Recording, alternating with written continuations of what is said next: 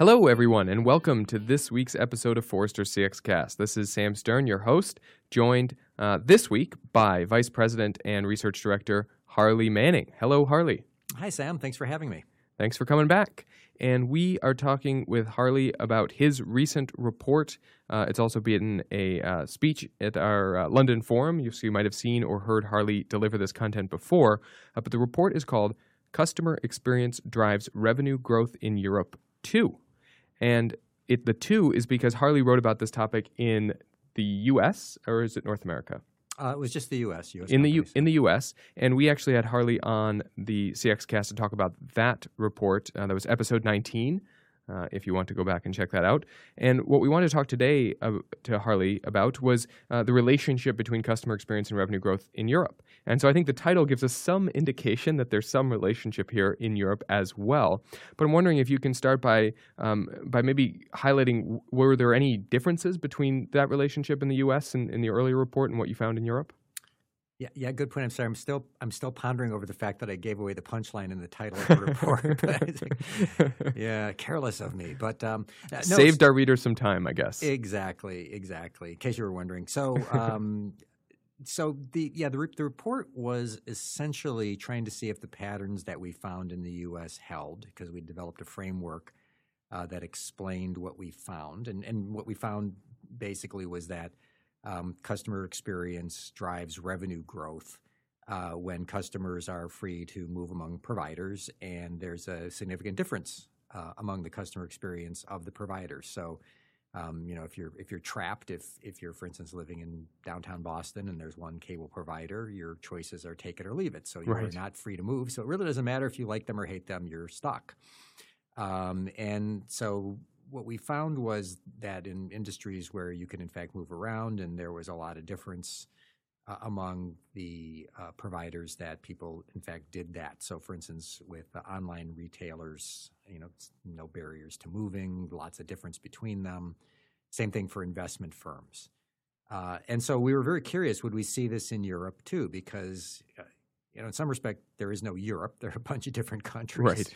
It's like a German and a Frenchman are very different people. Right. And so we actually zeroed in for purposes of this report on 2 countries where we had big sample sizes from our customer experience index, which we've had in Europe now for a couple of years.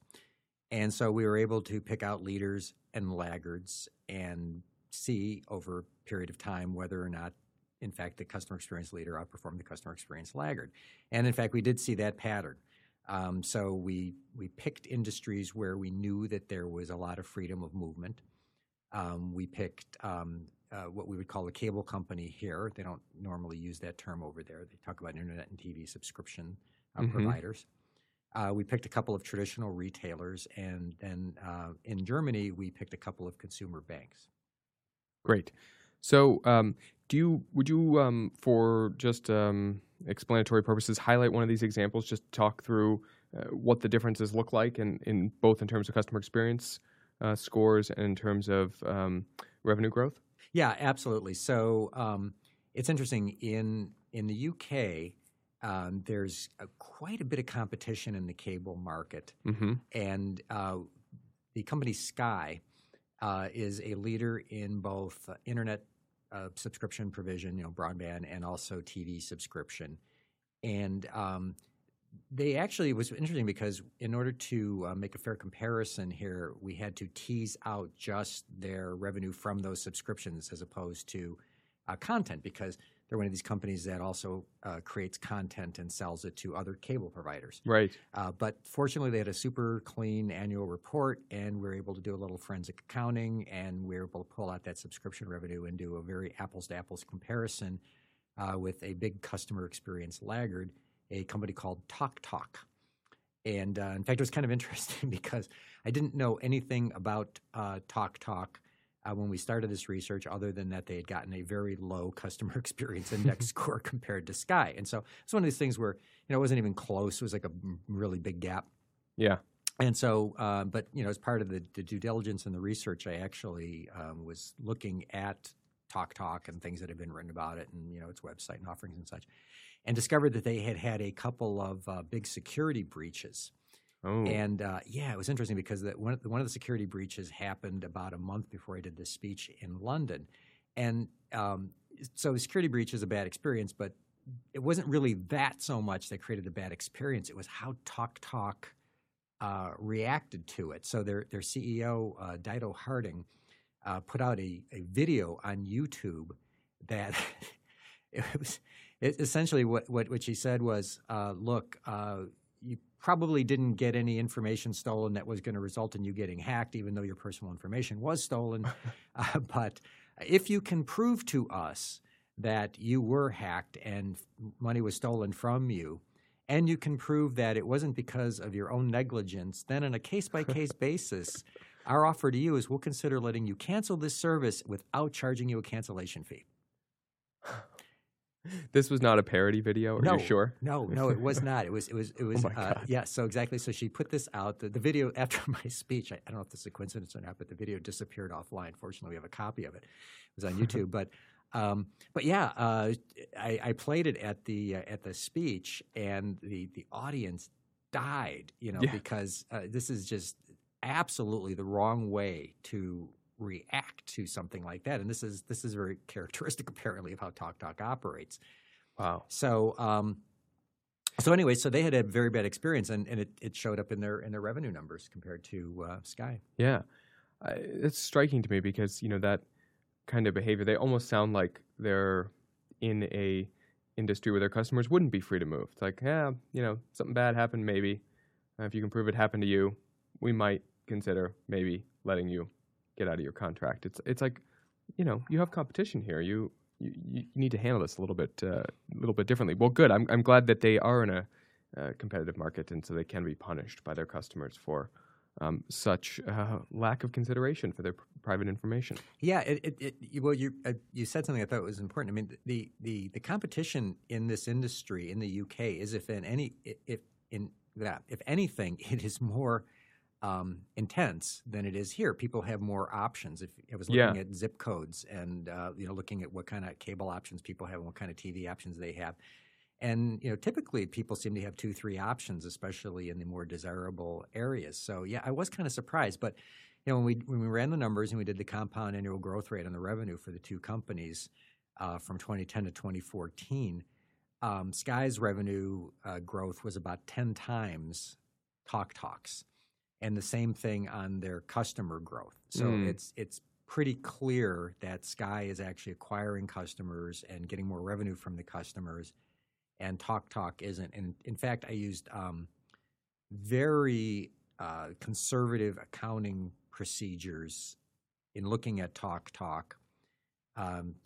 Procedures essentially that were favorable to TalkTalk because TalkTalk had also acquired some customers from some other cable companies that had essentially gotten out of the business and given the customers over to TalkTalk. And so I gave TalkTalk every benefit of the doubt in subtracting those customers from their base. If I had been even moderate as opposed to conservative in terms of subtracting those customers, TalkTalk looked like they were at best flat. I mean, they barely grew, but they looked at it would have been, flat, maybe actually lost customers during that period. So it's not working for them. So it makes me wonder why they keep doing it the way they're doing it. Right. So talk to me about, you've got these two variables that are critical to this, right? That customers' freedom to switch providers and there being any daylight between different providers, right? That you can switch and go to someone with a better customer experience. Yep. So depending on the answers to those questions, what do you recommend to companies that they should do if they fall into, an industry that has, freedom of movement but not much differentiation versus if they fall into an industry with freedom of movement and lots of differentiation or, limited movement and, differentiation? Yeah, and that actually is the key question. Is all this information and analysis is interesting and potentially useful, but it doesn't become super useful until you decide what to do with it. Right.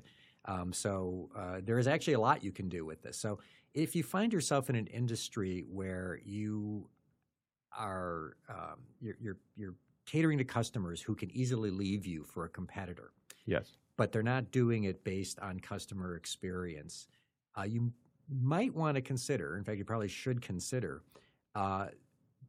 being that company that breaks from the pack and that has a much better customer experience. I mean, this is an opportunity to differentiate. Everybody's just sort of hanging around at parity.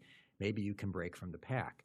If you can break from the pack, then you can absolutely steal away customers from your competitors. We know that customer experience drives loyalty. We know that it drives your ability to keep your customers, your ability to sell more to them, and your ability to get a recommendation from your current customers, which then helps you acquire more customers. So we know these things happen. And so if you do differentiate your customer experience, you should be able to steal customers from your competitors and keep your customers from stealing your customers. So that's sort of one of those yes, go for it moments when you realize, wow, customers could switch based on customer experience, but we haven't given them a reason to switch. Let's give them a reason and steal our competitors' customers. Right. Good. I like that. I'm just wondering, if you look at an industry, I look at maybe hotels in the States pops to mind where it's not differentiated. I would say there's freedom of movement, right? Because there's a lot of different options. But if you're Courtyard or your Hampton Inn, a few other mid-price chains like that are probably pretty close to each other, they're all around the same CX index score, more or less. Yep. Is it possible? And they're all pretty high in terms of scores, right? They could be higher. What's interesting is that with the new CX index methodology, we factor in the ability of customer experience to drive loyalty. And even though the sort of absolute experience of a good hotel is high, it doesn't drive as much loyalty as, for instance, with online retailers. And I think part of the reason is what you pointed out, which is that their scores are kind of similar. Right. And another reason might simply be that there are some artificial barriers to switching a few of them. For instance, if you're part of a loyalty club, or if there's a particular city that you go to. So yeah, it's interesting. I mean, I'd love to do this kind of analysis of hotels. The bigger issue, frankly, with hotels and doing this analysis with them is that they're almost all owned by different holding companies. Right. And so you just can't tease out that revenue from them for a particular brand, like one Starwood brand versus another. You just get Starwood. Right.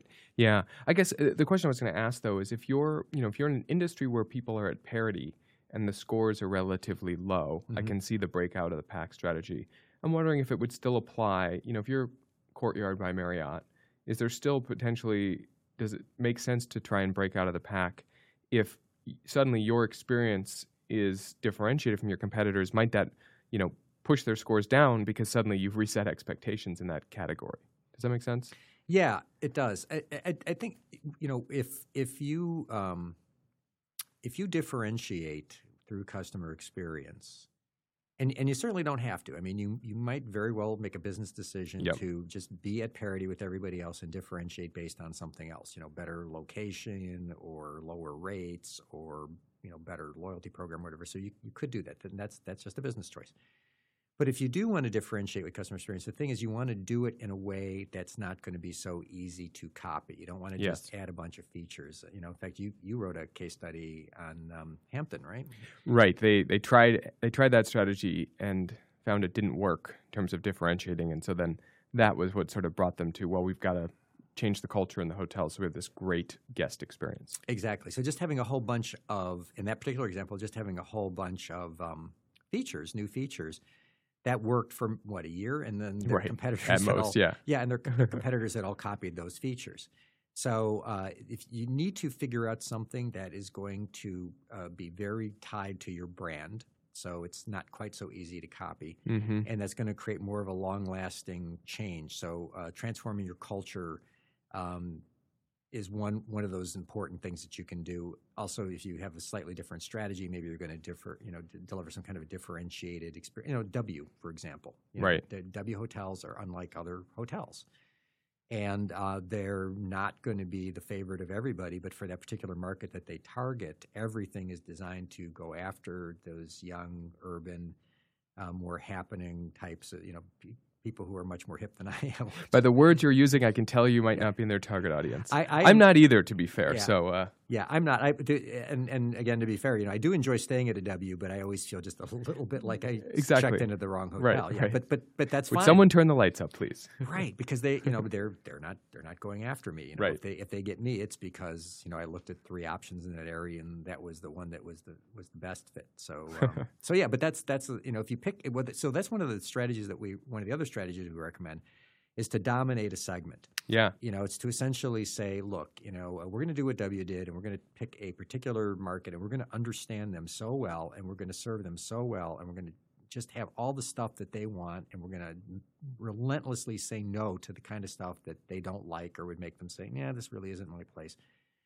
And you can basically own that market segment. And Right. We saw in the previous report, we saw that with Edward Jones in financial services, where they're targeting people who don't want to do a lot of online, in fact, virtually any online financial management. They want face-to-face interactions with their customers, and that's what Edward Jones gives them, and they understand that really, really well. Yeah, that's great. Okay, well, I want to leave it there because there's a lot more in the report, but I want people to go take a look. There's some great data in there, more recommendations about if you're in a different industry or market dynamic, what you should do about it. And check out Customer Experience Drives Revenue Growth in Europe too. This is the companion report to the one that Harley wrote earlier this year. Does customer experience really drive business success? And if you want to hear Harley talk about that original report, it's a good companion piece to this episode. That was episode 19 of CXCast, and both reports are live on Forrester.com. Thank you, listeners, for tuning in again. Thank you, Harley, for joining us. Thank you for having me. All right. Bye, everyone.